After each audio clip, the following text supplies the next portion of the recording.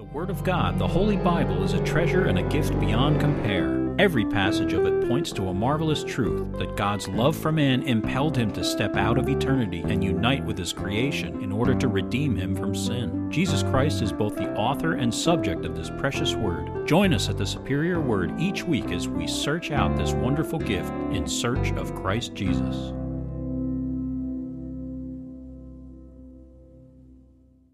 Psalm 21 to the chief musician, a psalm of David. The king shall have joy in your strength, O Lord, and in your salvation. How greatly shall he rejoice. You have given him his heart's desire and have not withheld the request of his lips. Selah. For you meet him with blessings of goodness. You set a crown of pure gold upon his head. He asked life from you, and you gave it to him. Length of days forever and ever. His glory is great in your salvation. Honor and majesty you have placed upon him, for you have made him most blessed forever. You have made him exceedingly glad in your presence. For the king trusts in the Lord, and through the mercy of the Most High he shall not be moved. Your hand will find all your enemies. Your right hand will find those who hate you. You shall make them as a fiery oven in the time of your anger. The Lord shall swallow them up in his wrath, and the fire shall devour them. Their offspring you shall destroy from the earth, and their descendants from among the sons of men. For they intended evil against you. They devised a plot which they are not able to perform. Therefore you will make them turn their back. You will make ready your arrows on your string toward their faces. Be exalted, O Lord, in your own strength, and we will sing and praise your power. Okay, our sermon today, let's see here. This is a really important sermon. And the reason why is because not everybody is going to stay in this church forever. And people will get upset and they'll leave, or they'll move and they'll leave, and whatever reason. You will hopefully, when you leave, which hopefully that never happens, you stay here with us forever. But if you leave for whatever reason, you will hopefully find another church and not let that go by the wayside, okay?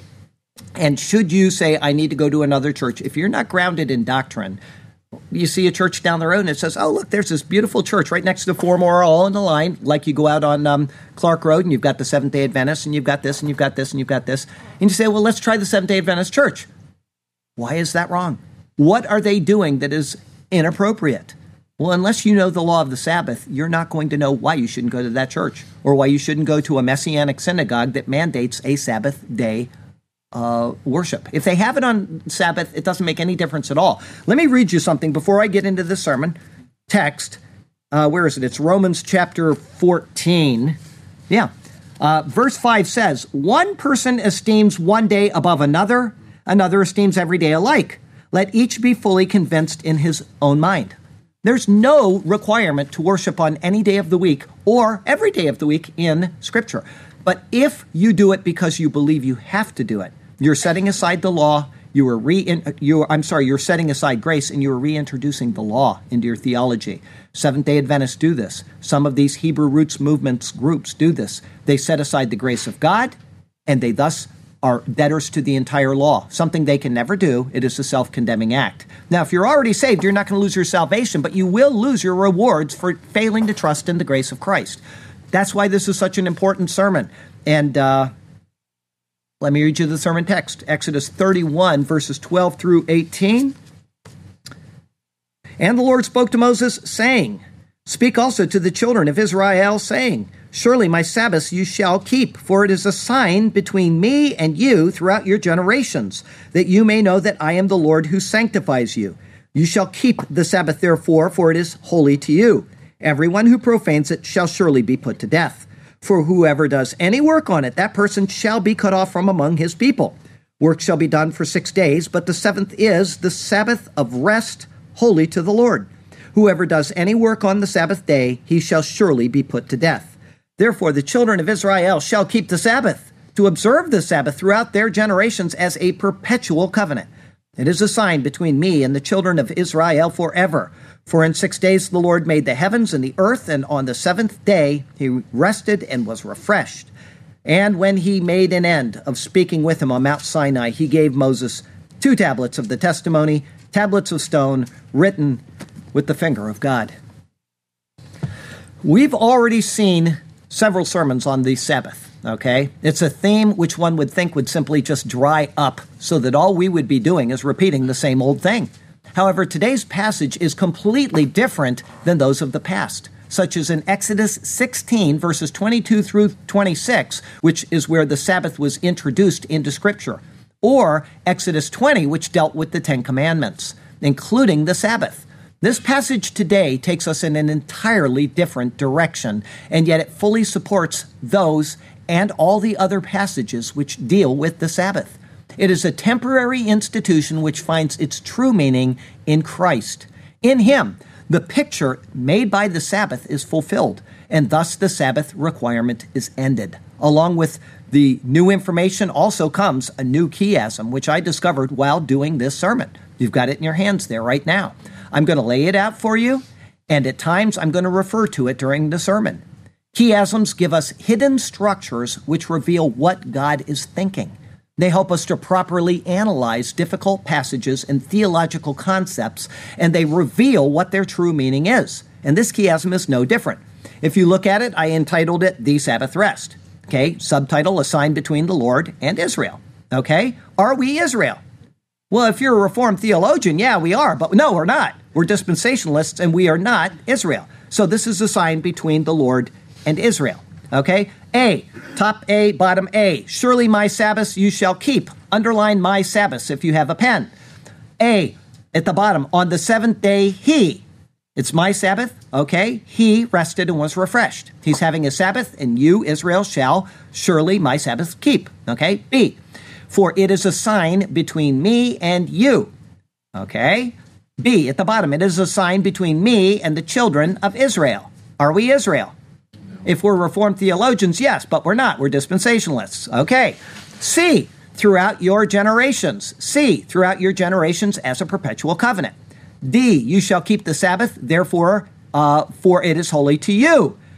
D, therefore the children of Israel shall keep the Sabbath to observe the Sabbath. Are we the children of Israel? Is anybody here from the tribe of Reuben? Judah? Gad? Naphtali? Asher? Anybody? Okay, no. All right. Okay, yes. E, everyone who profanes it shall surely be put to death. E, he shall surely be put to death. F, for whoever does any work on it. F, whoever does any work on the Sabbath day. X, work shall be done for 6 days, but the seventh is the Sabbath of rest, holy to the Lord. Marvelous patterns, aren't they? Chiasms are wonderful things that God has put into Scripture. And as you're reading, if you think you've read something already, go back and look for one, because the Bible is filled with them. That thing's been sitting in there for 3,500 years, and I found it about 10 weeks ago when I typed up this sermon. And how many other chiasms have we found in the past 2 or 3 years? I mean, dozens and dozens. They're everywhere, okay? You wait for a sermon to come. Maybe it's next week or it's coming soon. I got one. We're going to be in that chiasm for about 5 weeks' worth of sermons. It spans 2 chapters, okay? As we read the sermon text earlier, as we read it, maybe you thought, why is the Lord repeating the same thing again and again? Well, now you know. The Lord is revealing truths about this most important weekly day which occurred in the lives of Israel of old. Okay? Our text verse today comes from Hebrews chapter 3. Today, if you hear His voice, do not harden your hearts as in the rebellion, in the day of trial in the wilderness, where your fathers tested me and tried me and saw my works for 40 years. Therefore I was angry with that generation and said, they are always going astray in their heart, and they have not known my ways. So I swore in my wrath, they shall not enter my rest. Before we even start with the sermon, we need to be reminded that the Sabbath was a part of the law of Moses. The law of Moses is, according to the book of Hebrews, obsolete, annulled, and set aside. It is, according to Paul in the book of Colossians, nailed to the cross. We are not Sabbatarians at the Superior Word. We do not observe an annulled precept from an annulled law in order to be pleasing to God. Okay? If you think of the law, where is it? I'm not talking about now, today. I'm talking about in Israel. Where was the law kept? No, the tablets. Where was it kept? In the ark. The ark, as we saw in these sermons, is a picture of Christ. He embodies the law. He fulfilled that law. And what went on top of the Ark of the Covenant? The mercy seat, okay? And what was put on the mercy seat every year on the Day of Atonement? Blood, picturing the blood of Christ. The law is under the blood. It is fulfilled. It is over. It is done. These pictures were given to us for a very specific reason over these past many sermons, okay? We need to remember this precept. Instead of observing a law or worshiping under the law, we trust in the work of Christ, and we rest in his finished work. Plain and simple, and that is all there is to it. Working deeds of the law in order to attempt to be right with God will only lead to one sad end, which is separation from God. It is, as I said earlier, a self-condemning act. This truth and quite a few others are poignantly highlighted in today's verses. So let's pay heed to what's revealed there in his superior word. And so let's turn to that precious word once again. And may God speak to us through his word today. And may his glorious name ever be praised. I have 3 thoughts for you today. The first is a sign between me and you. It's verses 12 through 14. Verse 12, and the Lord spoke to Moses, saying, Veyomer Yehovah el Moshe lemor. And said the Lord to Moses, saying. These words introduce the second major section of this chapter. The first began in verse 1 with a very similar phrase. With just a single word of difference, this second section now opens. What is most notable about it is that it will close out the Lord's discourse concerning the instruction for the tabernacle and the priestly ordination, which began in verse 25:1. In all, these 6 chapters then have comprised 22 individual sermons, which have revealed hundreds, if not thousands, of pictures of Jesus Christ. There has been an amazing amount of information revealed in this 40-day trip up the mountain by Moses. Even 3,500 years later, new insights continue to come out of these 6 chapters comprised of 243 verses, such as the chiasm which finally came forth at this time. Verse 13, speak also to the children of Israel, saying, surely my Sabbaths you shall keep. The final section of the instructions to Moses seems to be completely out of place. Everything to this point concerning his time on the mountain has been in regard to the building of the tabernacle and its associated rites and services. And suddenly the law of the Sabbath is reintroduced. As I said, it was already mentioned in chapter 16 where it was first introduced. It was then next mentioned in the giving of the 10 Commandments, specifically the 4th of them.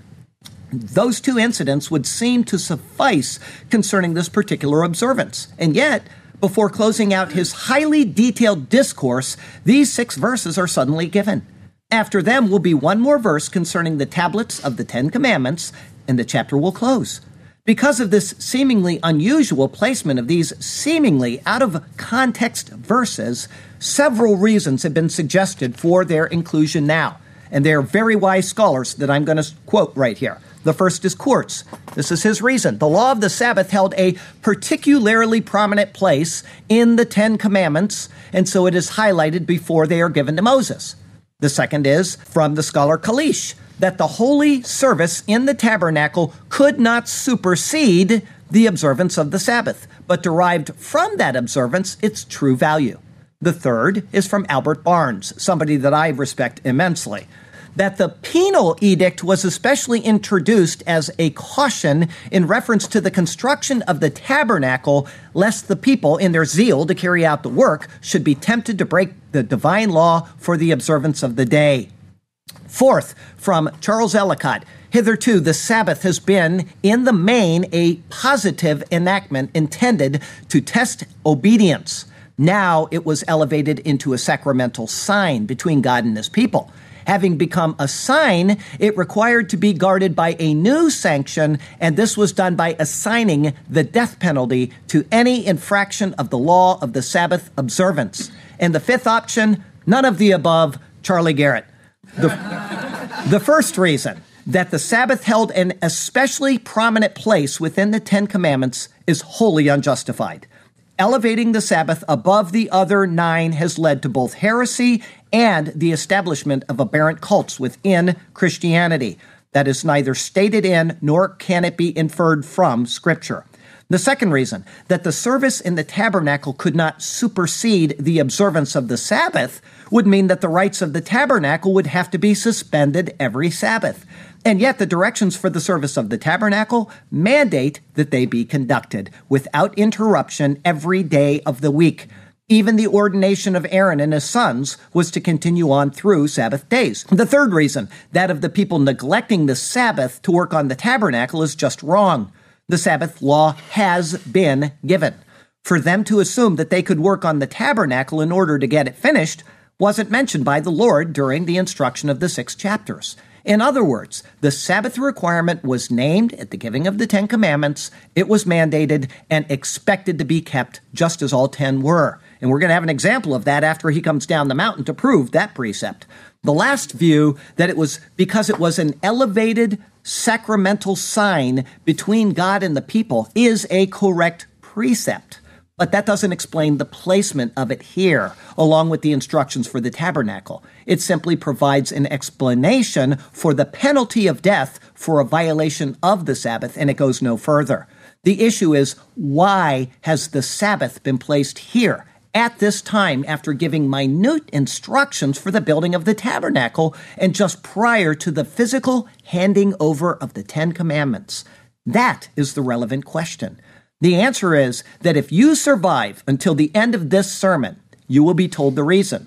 In the meantime, you can chew on it as we go through the rest of these verses, and you can see if you can come to the correct answer. Okay?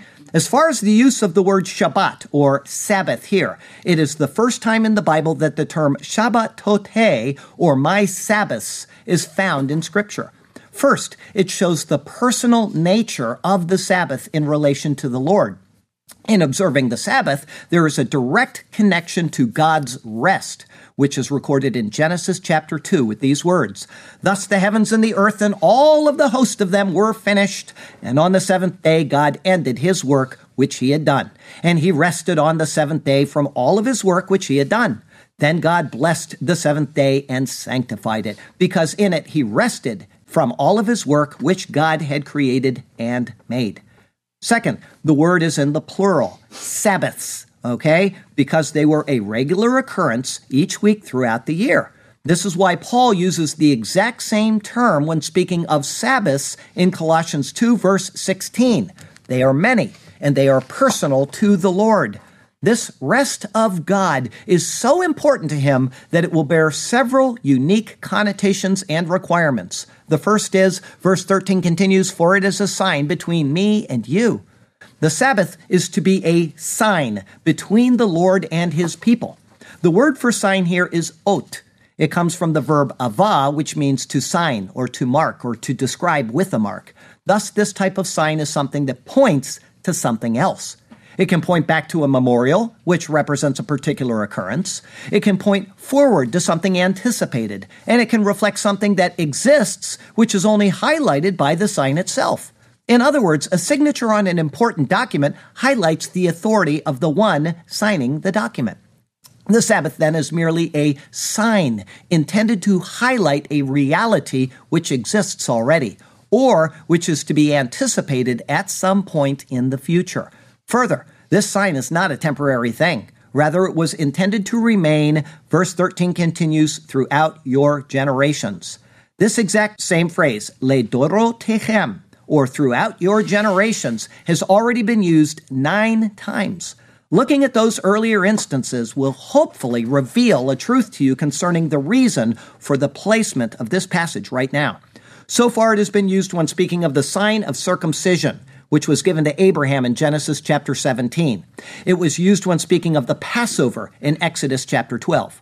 It was used concerning the keeping of an omer of manna in Exodus 16. It was used in the passage concerning the daily offerings at morning and between the evenings in Exodus 29. It was used in connection with the burning of incense on the altar of incense at morning and between the evenings in Exodus 30. And finally, it was used concerning the use of the holy anointing oil in Exodus 30. We're talking about the phrase, throughout your generations, okay? Of these 9 references to something being done throughout your generations, what is the common element? Well, let's ask ourselves, are we still required to be circumcised? No. In fact, Paul says that if we do that in order to be justified by the law, then we are debtors to the entire law. It is a self-condemning act. Circumcision only pointed to the coming of Christ. Okay? Are we required to observe the Passover? No. For indeed, Christ our Passover was sacrificed for us. 1 Corinthians 5:7. Are we still holding on to a golden jar of manna? No. Why? Because Christ has come. He said this in John 6. Most assuredly, I say to you, he who believes in me has everlasting life. I am the bread of life, which the manna only pictured. Your fathers ate the manna in the wilderness and are dead. This is the bread which comes down from heaven, and that one may eat of it and not die. I am the living bread which came down from heaven. If anyone eats of this bread, he will live forever. Thank God for Jesus. And the bread that I shall give is my flesh, which I shall give for the life of the world. What about the daily sacrifices? What about the offering of incense and the holy anointing oil? What is the common element between all of them? The common element is Christ. None of those previous things that were to be ledorotechem, or throughout your generations, was permanent. Not one of them. They were given in anticipation of Christ. Verse 13 continues, that you may know that I am the Lord who sanctifies you. The Sabbath was a sign to be observed throughout the generations of Israel to point to something else.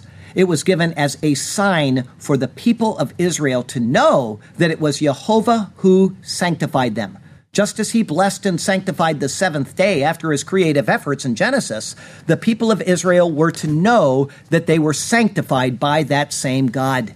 In observing his rest, they were intimately connected to him and sanctified by him. In the words of the Bible connected to the Sabbath, we find a most important truth. First, the Sabbath is given in Exodus 20, verse 11. That's the Ten Commandments, based on God's creative efforts. Okay? But in Deuteronomy 5, verse 15, which is also the re-giving of the Ten Commandments, the Sabbath is given based on God's act of redemption. And in this verse right here, it is tied into God's work of sanctification. In other words, the work of all three of the members of the Trinity are tied up in the Sabbath. God the Creator, God the Redeemer, and God the Sanctifier. Matthew Poole notes it this way. He says, the Sabbath owns the Lord as our Creator and as our Redeemer and as our Sanctifier. And therefore it is no wonder God so severely enjoins the sanctification of the Sabbath and punisheth the neglect of it, being a tacit renouncing or disowning of God the Father, the Son, and the Holy Ghost. Verse 14, you shall keep the Sabbath, therefore, for it is holy to you. Of these words, Joseph Benson says, it is designed for your benefit as well as for God's honor. It shall be accounted holy by you. It is the Lord who sanctifies Israel. The Sabbath is the property of God. For Israel, it is the inheritance of God. Therefore, Israel was instructed to keep the Sabbath. The directions for the construction, services, and rites of the sanctuary were based on works. They were to work towards the Sabbath each week and then rest in honor of the works which were performed, even though the priest's works continued during the Sabbath days. Verse 14 continues, everyone who profanes it shall surely be put to death. To profane the Sabbath means to defile it.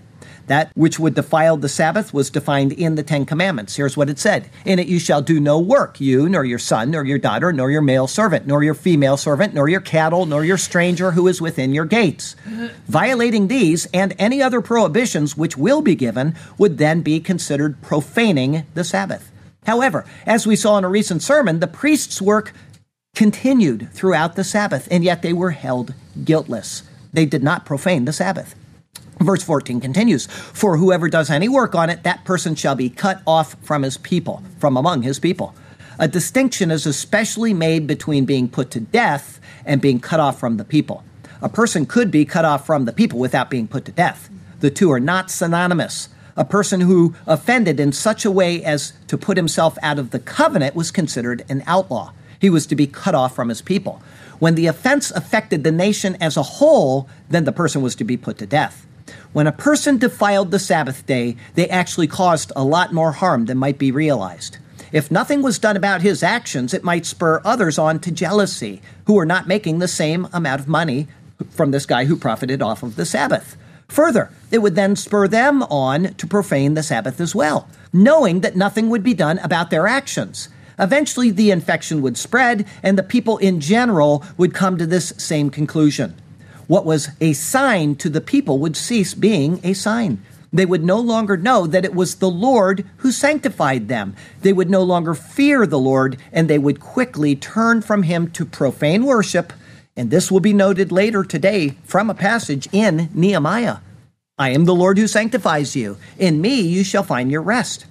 What I look for is faith that is true, and in this I shall put you to the test. I am the Lord, pay heed unto me, for I will give you a day of rest. If you will simply trust, you will see that in my presence you will be eternally blessed. Come unto me, you who are weary, and in my presence there will be peaceful rest. Come unto me, leave your life so dreary, if the land of paradise restored is your hope-filled quest. Our second thought today is a Sabbath of rest, holy to the Lord. It's verses 15 through 17. Verse 15, work shall be done for 6 days, but the seventh is the Sabbath of rest, holy to the Lord. These words of verse 15 form the middle of the chiasm. The term Shabbat, Shabbaton, or rest of restfulness, gives the idea of complete restfulness.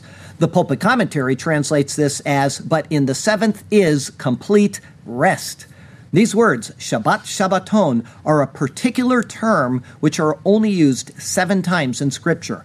It is applied to the Sabbath here and 2 other times, to the Day of Atonement twice in Leviticus, and to the sabbatical year in the book of Leviticus. Each of these is only a prefiguring shadow of the work of Jesus Christ. That the term is mentioned 7 times shows us the spiritual perfection of Christ's work. The repetition of Shabbat in Shabbat, Shabbaton, using an abstract form of a fixed noun, gives the idea of that which is superlative. Thus, the term high Sabbath is used of it in John's Gospel. There it says this, therefore, because it was the preparation day, that the bodies should not remain on the cross on the Sabbath, for that Sabbath was a high day, the Jews asked Pilate that their legs might be broken and that they might be taken away. It was a Sabbath, but it also occurred in conjunction with another feast day. Thus, John highlighted the day. It truly was the Lord's Sabbath, as he was secreted away in a cave to rest after his great time of work, culminating in what we know as the Passion. In this, it needs to be noted that the life of Israel was working towards a Sabbath. As the verse says, work shall be done for 6 days, but the seventh is the Sabbath of rest. Israel worked and then rested, just as God worked and then rested. 6 followed by 1. Israel was to work and then rest. 6 followed by 1. Verse 15 continues, whoever does any work on the Sabbath day, he shall surely be put to death. With these words, the chiasm begins its backward descent from the high point of the previous words. This clause forms 2 separate parts of the chiasm. The first is that of working on the Sabbath. The second is that of being put to death. The sequence of thought is this. 1, the infraction, working on the Sabbath. 2, the penalty, mot yumat, dying he shall die. Think about the structure of the chiasm. Line D is an explanatory sentence. Line E is the penalty for the infraction. Line F is what the infraction is. The first half of the chiasm explains the requirement. It then gives the naming of the punishment first, and then the reason for the punishment. The second half of the chiasm does the opposite. It gives the reason for the punishment, then the naming of the punishment, and then the explanatory basis for the sequence. The middle is the anchor of these 2 halves. What is the Lord showing us? If it is about the work of Christ, as we know it is, then there is a reason for this chiastic structure. Keep thinking. The sermon is half over now. Until we finish, let's continue analyzing, though. The severity of the punishment, which was mandated, brings a few thoughts to mind. The first is, was this punishment ever meted out? Do we know if anybody was ever killed for violating the Sabbath in Scripture?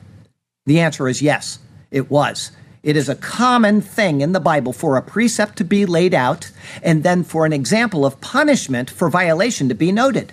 For the Sabbath, the punishment is recorded in Numbers chapter 14. Here's what it says.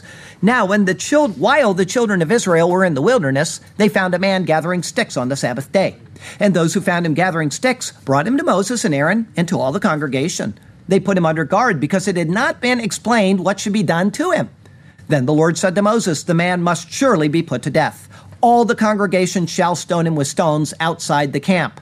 So as the Lord commanded Moses, all the congregation brought him outside the camp and stoned him with stones, and he died. The second question is, are all violations of this standard, which are noted in Scripture, handled with the same punishment? The answer is no. In Nehemiah 13:15, we read this. In those days, when I saw the people in Judah treading wine presses on the Sabbath, so they're violating the Sabbath, and bringing in sheaves and loading donkeys with wine, grapes, figs, and all kinds of burdens, which they brought into Jerusalem on the Sabbath day, and I warned them about the day on which they were selling provisions. Everybody was guilty. Did Nehemiah stone the entire group of people? No. The third question is, are we required today to observe the Sabbath? Now be careful, because people say, well, Sunday is our Sabbath. No. The Sabbath is a Saturday. It has nothing to do with Sunday worship, okay? So you have to ask yourself, are we required to observe a Sabbath? If so, what are we all doing in church on Sunday instead of Saturday? That will be answered later.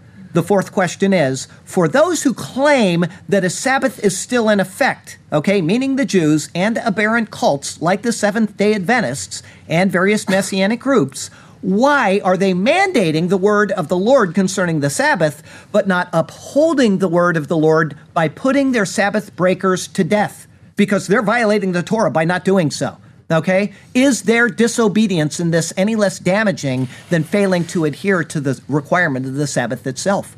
You have to answer these questions in order to understand what's going on. Verse 16, therefore the children of Israel shall keep the Sabbath to observe the Sabbath. These words correspond to line D on the chiasm. The word therefore simply says and in the Hebrew. The sentence, although explanatory, is more a reaffirmation of the importance of the requirement than being an overall explanation of what has thus far been said. Israel is again commanded to keep the Sabbath and to observe the Sabbath. The repetition is a stress in itself. The honoring of the Sabbath was to be as important to them as was life in the day itself. We cherish today with a capital T because it is the day that we are in. It is the moment in which we exist.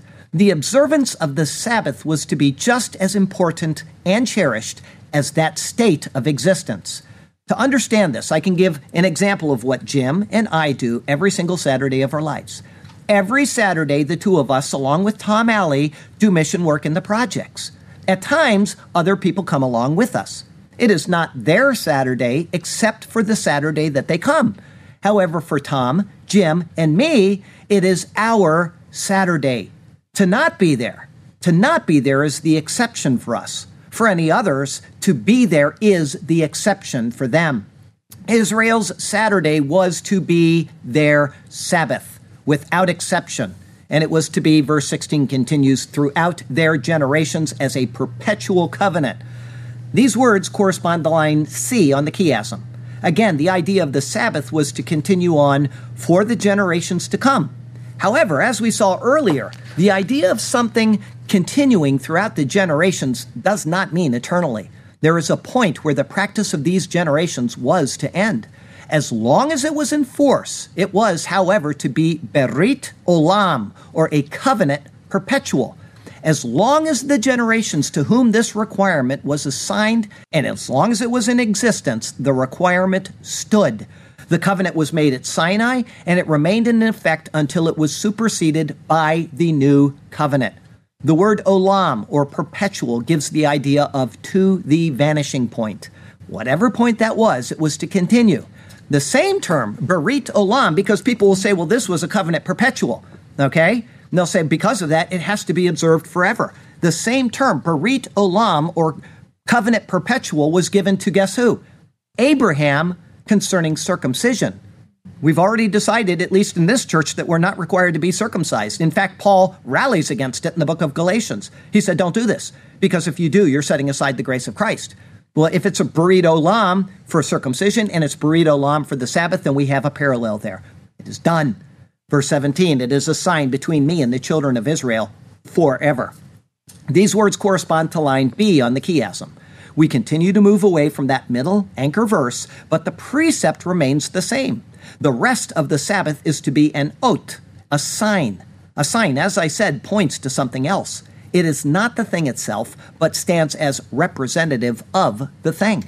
The rest was to be this sign, and it was to be so until the vanishing point. Verse 17 continues, "For in 6 days the Lord made the heavens and the earth."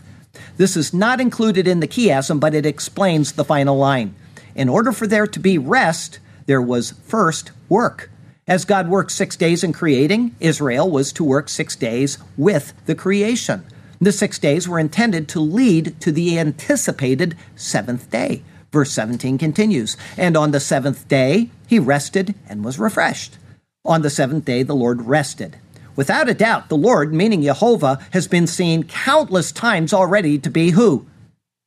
Jesus. Right. He is the incarnate Word of God. He is the Lord in the flesh. In his creative efforts, he made the heavens and the earth, and then he rested. And along with that, it says he was refreshed. The word is nafash. Literally, he took his breath. This is the only time that this word is used in this remarkable way in the Bible as being ascribed to the Lord. After the immense work of creation, the Lord took time to simply catch his breath and to admire the handiwork which he had so marvelously brought into existence. The connection between this line of the chiasm and the first line is that the Sabbath which the Lord claims is his, and it is the seventh day on which he took his rest. The two are intimately and intricately tied together. A time of rest for the weary soul. A time to stop and contemplate Jesus, our Lord, our God, our aim, our goal, the longing desire for each of us. To rest in him, sweet and sublime, to be still in his presence, safe and secure. For the ages of ages, for all time, blessed assurance, holy and pure. Oh, to know Christ and to seek him more, to ponder his majesty as together we rest. Come to him, all you weak, weary, and poor. Find peace and joy in his comfort. Be blessed. Our third thought today is the tablets of the testimony. Verse 18. Verse 18, "And when he had made an end of speaking with him on Mount Sinai, he gave Moses the 2 tablets of the testimony." Everything that has been presented since Exodus 25, verse 1, has been for the reception of these 2 tablets. Everything. Everything. After the call for the people to provide the materials, the first thing that was described to Moses was the construction of the Ark of the Testimony and then the mercy seat. In verse 25:16, after the details for the construction of the ark, it said this, "And you shall put into the ark the testimony which I gave you." I already explained that to you. Then again in verse 25:21, after the details were given for the mercy seat, the Lord said, "You shall put the mercy seat on top of the ark, and in the ark you shall put the testimony that I will give you." Every single thing that was described for the purpose of building a tabernacle and a sanctuary for these stone tablets, and only for that. Everything that we've seen is for that purpose alone. And then for the conduct of the services and the rites which are associated with that sanctuary, all servicing the spot where the ark is. With that speaking for instruction now complete, it says that the tablets were then given to Moses. These tablets were, verse 18 continues, tablets of stone. Luchot eben, tablets of stone. The fact that they are stone is to give the idea of permanence. What is written on them is fixed and it is unchanging. That there were 2 tablets shows something more, though. 2 in the Bible is the number of difference. In the number, there is a contrast, and yet there is a confirmation. The precepts of the 10 Commandments fall under 2 distinct categories. The first 5 follow a pattern of filial obedience as children to their parents. The first 4 were directed to God, but in them and in keeping them, they were as children honoring their heavenly Father. The 5th was specifically in honoring one's parents. The second set of 5 deals with interpersonal relationships between man and his fellow man. The contents of these tablets contrast, and yet they confirm God's expectations for man. These 2 tablets, which are made of stone and which are to be secreted away in the ark, also have another defining characteristic. They were, verse 18 finishes, written with the finger of God. The tablets themselves were made by God, and the writing upon them, which was set in stone, was written by God. They are the law of God, which is set and unchanging. Once written, they are set, fixed, and complete. There were 172 words which were detailed for God's expectations for man to live in his presence. However, that they were stone also showed that they could be broken. The words would still be there, but they would be violated if broken. And in fact, Moses will walk down the mountain. He's going to hold him over his head, and he's going to throw him, and he's going to break him. And so a second set will need to be made. However, the second set is going to be made not by God, but by Moses. This is recorded in Exodus 34, verse 1. The Lord says to Moses, cut 2 tablets of stone like the first ones, and I will write on these tablets the words that were on the first tablets which you broke. Later in the same chapter, the Lord writes on the new tablets. Here's what it says in Exodus 34:28. So he was there with the Lord 40 days and 40 nights. He neither ate bread nor drank water, and he wrote on the tablets the words of the covenant, the 10 Commandments. In this we're given a picture of our spiritual state. The laws are permanent, but are capable of being broken. And in fact, God knew that man would break them. God created Adam, pictured by the first set of tablets, and Adam broke God's law. Moses made the second, which pictures Christ coming from the stream of humanity, and yet he never broke God's law. In both, the law was written by God, but only in Christ does the law remain unbroken. Adam Clarke at least partially picked up on this when he wrote concerning the giving of these tablets to Moses. It is evident, therefore, that this writing was properly and literally the writing of God himself. God wrote now on tablets of stone what he had originally written on the heart of man, and in mercy he placed that before his eyes, which by sin had been obliterated from his soul. And by this he shows us what by the Spirit of Christ must be rewritten in the mind. The giving of this law at the end of the directions for the sanctuary is the fulfillment of what the sanctuary anticipated. All of the details look forward to Christ, but without the law, which was fulfilled by Christ, there would be an eternal disconnect between God and man. Only when this law was placed within the ark and covered by the mercy seat could there then be a restoration of that fellowship which was lost in Adam. In the pages of the Bible, we are hardly there yet, but in type, shadow, and picture, we are getting there with each new passage which speaks of Christ and which is leading us right to him. And so this passage and the chapter close out with these final words. But we're still missing something. We have not yet correctly answered the question which has eluded those great scholars that we cited earlier. Why?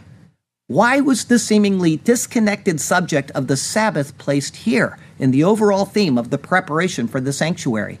A guy named John Lang came very close to answering this enigma when he gave us these words. He said, it should be observed that in chapter 35, the command respecting the Sabbath recurs again.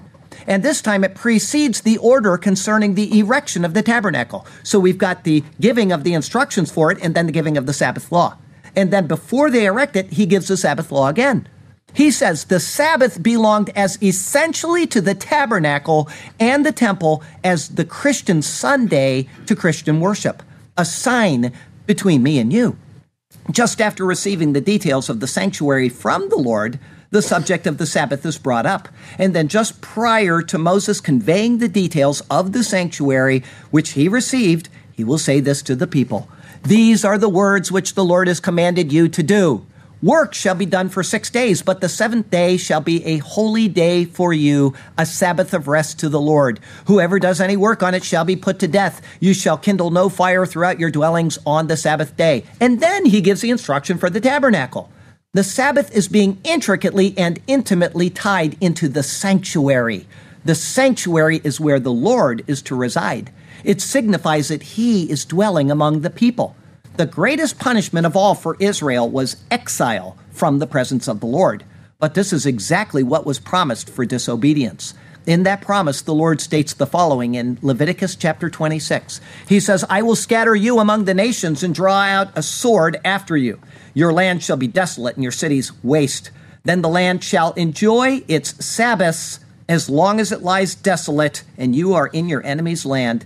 Then the land shall rest and enjoy its Sabbaths. As long as it lies desolate, it shall rest, for the time it did not rest on your Sabbaths when you dwelt in it.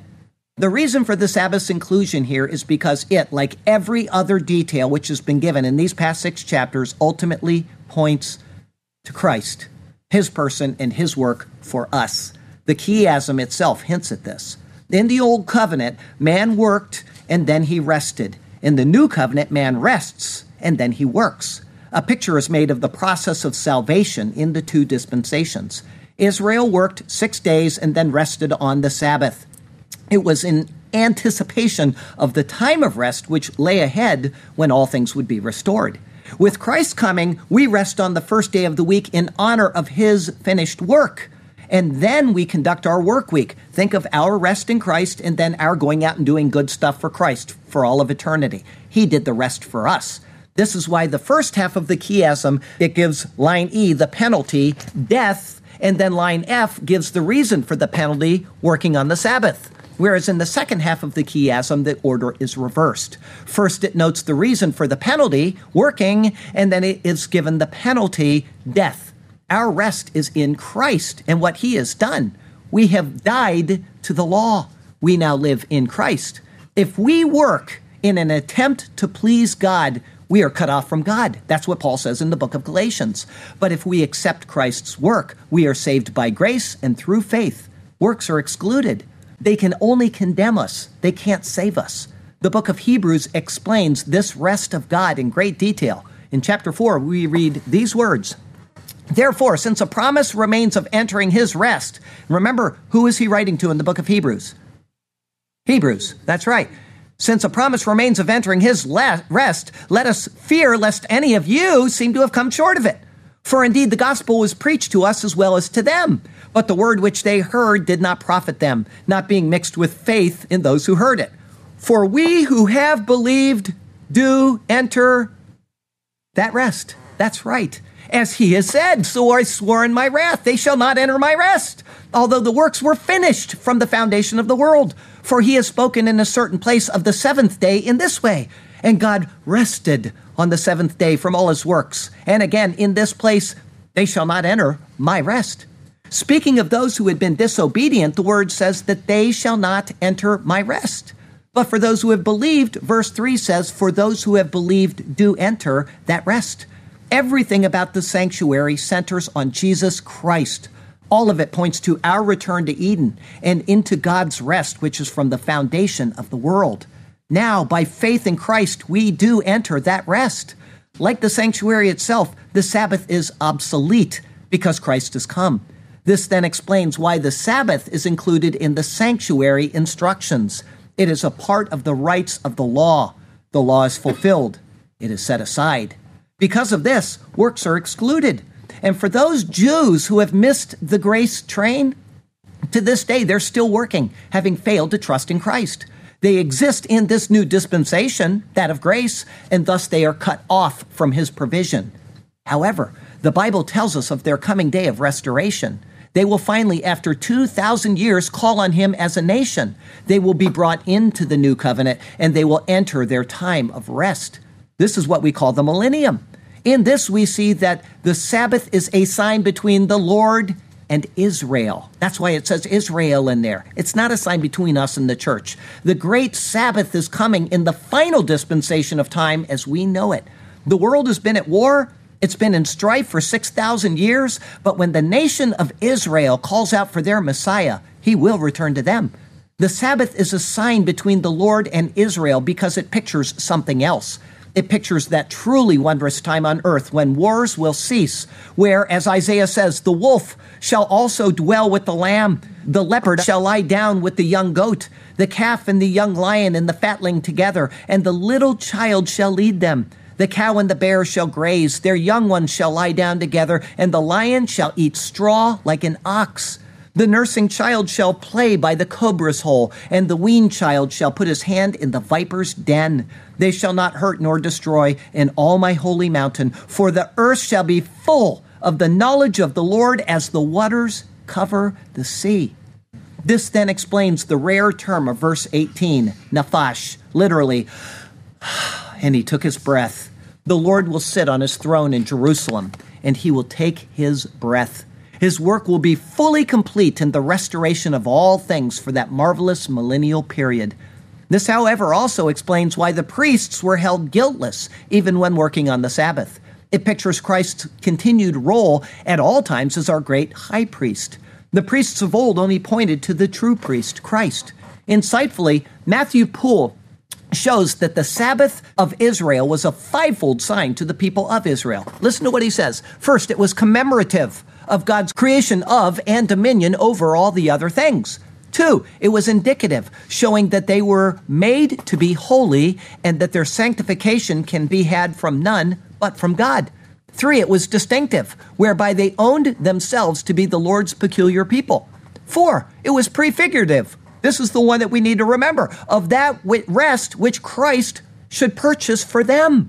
And 5, confirmative, both assuring them of God's goodwill to them, and that as he blessed the Sabbath for their sakes, so he would bless them in the holy use of it with temporal, spiritual, and everlasting blessings. He noted that it was only prefigurative of Christ and the rest that he would purchase for them. We're still waiting on that day when they will see this, but maybe one of you has yet to receive it as well. He's already done all of the work. All we need to do is simply reach out by faith and grab it. If you're here and you feel that you have to somehow merit God's favor by some work or another, the Bible shows that you have missed the mark. God has done the work in Christ. Trust in that and be found pleasing to God by simple belief in his mighty deeds accomplished by faith in Christ, just for you. Then I say this because I can't tell you how many times I've had people email me at my website or on posts on YouTube and condemn me to hell because I'm not a Sabbatarian. I don't observe the Sabbath. They say, you need to observe the Sabbath or you're going to go to hell. And that is putting the work after Christ's work. That's why we must first rest in Christ and then do our good works for the Lord. But I can't tell you how many times that has happened in the past 10 or 15 years. They will jump all over you and they have no idea what God is trying to tell them. No idea at all. The importance of the work of Jesus Christ, that we rest in that and only in that. And then we can do all the good stuff in the world for rewards on the other side of what he did. You understand that? Everybody got that? Okay. So let me tell those Sabbatarians and anybody else out there that's still trying to work their way to heaven that you cannot do it. That Christ has done the work. He is the one that came out of heaven's realm and he was without sin. And he lived the perfect life that you and I cannot live. And then he gave his life up in exchange for our sins. It's that simple. It's pictured by the Ark of the Covenant with the 2 tablets of the law, which we could never fulfill. So why even try? And I'm not saying not to obey them. Don't get me wrong. But I'm saying to attempt to be right before God because of those, it's secreted away in him. He is the fulfillment of that law. And then he gave his life up on the cross of Calvary, and that blood is picturing the blood that the high priest put on that mercy seat. The law is under it. It is done. The rest is finished. He spent his Saturday after the cross of Calvary on Friday resting in a cave. And then he came out on Sunday to show us the rest is complete. Now you can trust in me. This is what Christ did for us. You cannot earn your way to heaven. And if you try through circumcision, through a Sabbath observance, or mandating the feasts of the Lord, or any other thing, you stand opposed to God because you say that what Jesus Christ did was insufficient to save you. And you are condemned. And you will never, never, never see God's face because of that. You want to observe a Sabbath day? Go ahead. You want to observe a Wednesday? Go ahead. I don't care. Paul says in Romans 14:5, you observe to the Lord any day or all days or no day. I haven't taken a single day off in years and years and years. Literally. I haven't taken one day off. I work every day. And I am pleased to be called a child of God because of what Christ did for me. I rest in him. Always. I talk to him always. I am saved by him. And there's nothing I need to do in order to be pleasing to him but exercise that faith. And any deed I have is faith in him. So don't let people misguide you on this. This is one of the most important precepts that you will hear, because when you leave this church, if you leave it, you move up to Minot, North Dakota or something, you have to know the right church to get into. You have to be aware of this, and you have to tell people these things, because there are people that butt their heads over this their whole life. It's that important, is to understand proper theology and understand what Jesus Christ has done. It is finished. Thank you. It is done. Our closing verse comes from Colossians 2:16 and 17. It has nothing to do with the Sabbath day. Okay, that's a lie. It has everything to do with it. Listen to this very carefully, because remember it said my Sabbaths, Shabbatote, my Sabbaths, plural. Okay? Guess what Paul uses? The same term in Colossians 2:16 and 17, so that you wouldn't miss this mark. And yet people miss it all the time, and they deny what this says. So let no one judge you in food, pork chop, anybody? Or drink, on a glass of whatever, okay? Or regarding a festival, that means one of the feast days of the Lord, Passover, Yom Teruah, Day of Atonement, whatever day it is. There's 7 of those days, okay? Or a new moon. That was their observance on the first day of the month. They had to have a new moon celebration. Or Sabbaths. That's speaking of the annual Sabbaths, the 52 of them throughout the year. Let no one judge you in those things, which are a shadow of the things to come. But the substance is of Christ. Okay? Don't ever forget where that is. Even if you don't remember those verses, remember where that is. Colossians 2:16 and 17, Romans 14:5, and Hebrews 4:3. These verses are explicit in what they say about the Sabbath. I'm almost shaking now because I get so upset at this particular issue when somebody tells you you're going to go to hell. If it's like you're going to go to hell if you don't use the King James Version. And let me tell you something. The Bible never says in John 3:16, "For God so loved the world that he gave his only begotten Son, that whoever reads the King James Version and believes in Jesus Christ will not perish but have everlasting life." It doesn't say that, okay? Add in any of the peevish doctrines that people have, okay? Here's another one. Not being saved after the rapture. "For God so loved the world that he gave his only begotten Son, that whosoever believes in him and is saved before the rapture shall not perish but have everlasting life." Whatever your pet peeve is, insert it into John 3:16, and if it doesn't fit, then it's not right. Stick to Scripture. Oh boy, I'm all fired up right now. My heart is it's going this fast. Next week we have Exodus 32, verses 1 through 10. "Worshipping anything but the Lord will leave you barren." It's entitled "The Golden Calf, the Testing of Aaron." That'll be our 89th Exodus sermon, okay? And I'll tell you this, the Lord has you exactly where he wants you, right in the superior word, getting proper doctrine about the Sabbath. I might blow it somewhere else, but this is it, okay? Don't let anybody push you otherwise. He has you exactly where he wants you, and he has a good plan and a purpose for you. Even if a deep ocean lies ahead of you, he can part the waters, and he can lead you right through it on dry ground. And so follow him and trust him, and he will do marvelous things for you and through you, okay? Real short poem today, the law of the Sabbath. "And the Lord spoke to Moses, saying," these are the words he was relaying, "Speak also to the children of Israel, saying, Surely my Sabbaths you shall keep, so shall it be. For it is a sign between me and you throughout your generations, as commanded by me, that you may know that I am the Lord, who sanctifies you, and so pay heed to my word. You shall keep the Sabbath, therefore, for it is holy to you. Everyone who profanes it shall surely be put to death. This is what you are to do. For whoever does any work on it, that person shall be cut off from among his people, so to you I submit. Work shall be done for 6 days, but the 7th is the Sabbath of rest, holy to the Lord. Whoever does any work on the Sabbath day, he shall be put to death according to my word.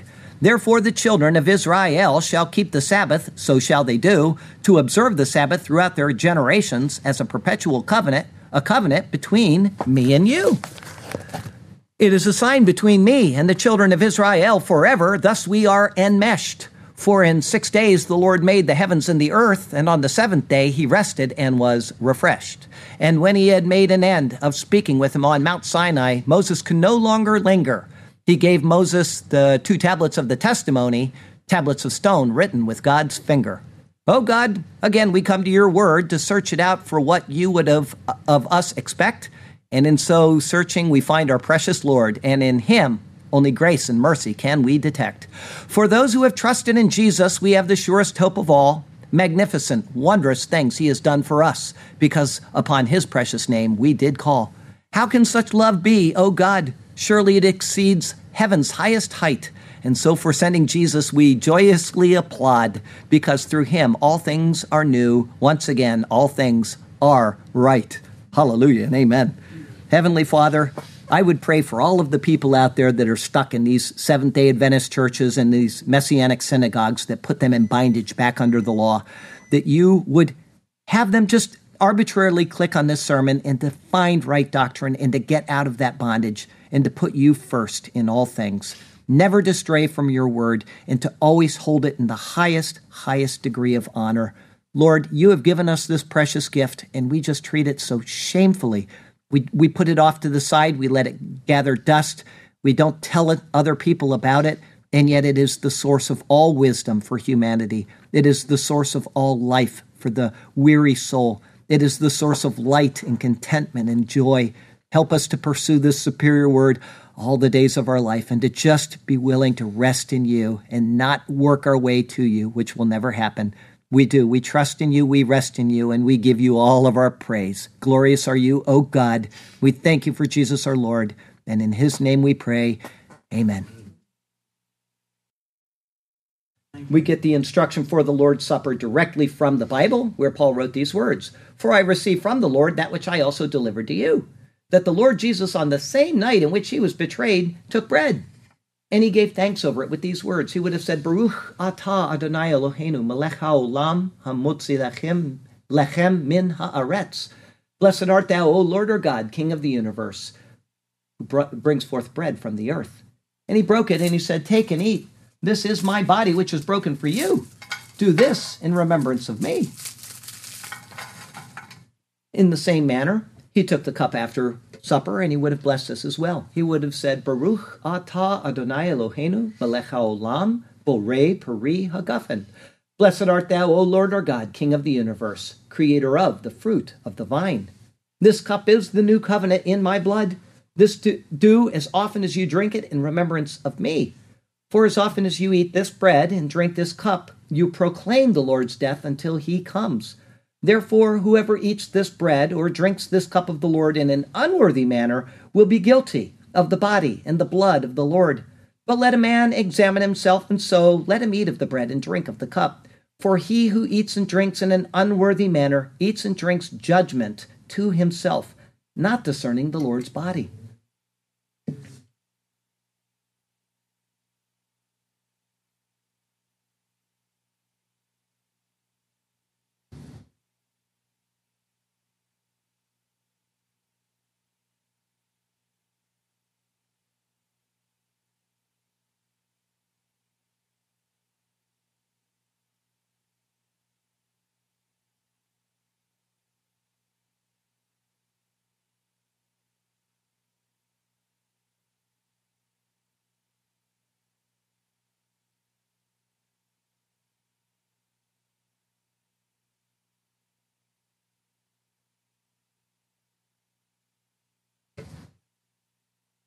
The body and the blood of the Lord Jesus Christ. The body and the blood of the Lord Jesus Christ. The body and the blood of the Lord Jesus Christ.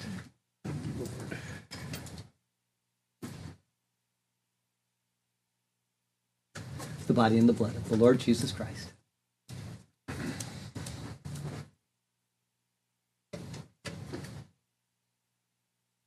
The body and the blood of the Lord Jesus Christ. The body and the blood of the Lord Jesus Christ. The body and the blood of the Lord Jesus Christ.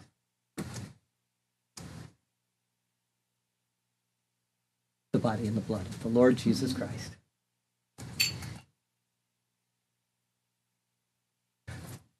The body and the blood of the Lord Jesus Christ.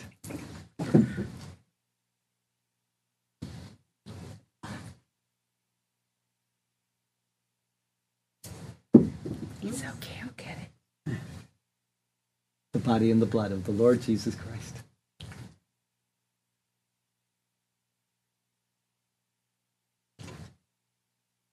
Body and the blood of the Lord Jesus Christ. The body and the blood of the Lord Jesus Christ.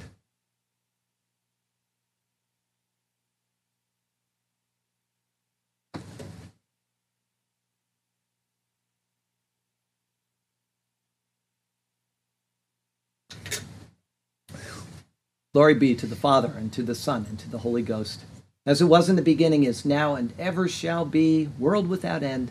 Amen. Amen. Heavenly Father, we do pray for Mike and Roy's mother. Whatever's going on there, we would pray that your hand would be upon it and just help it get through to a satisfactory resolution today. And Lord, we do pray for each person that's traveling and that's not here today, that they would be all right, that they would be happy, content, and not come back sick, as so often happens when we travel on airplanes. And Lord, we do love you and we praise you. We thank you for the sign which was given to Israel, which is fulfilled in Christ, and that we now have rest. We have an assurance of Christ, our hope of glory, and that we are resting in him even right now and for all eternity because of what he did. We thank you for that. how marvelous you are to us, how good you are to us. We love you and we praise you and we exalt you, and we do so in Jesus' name. Amen.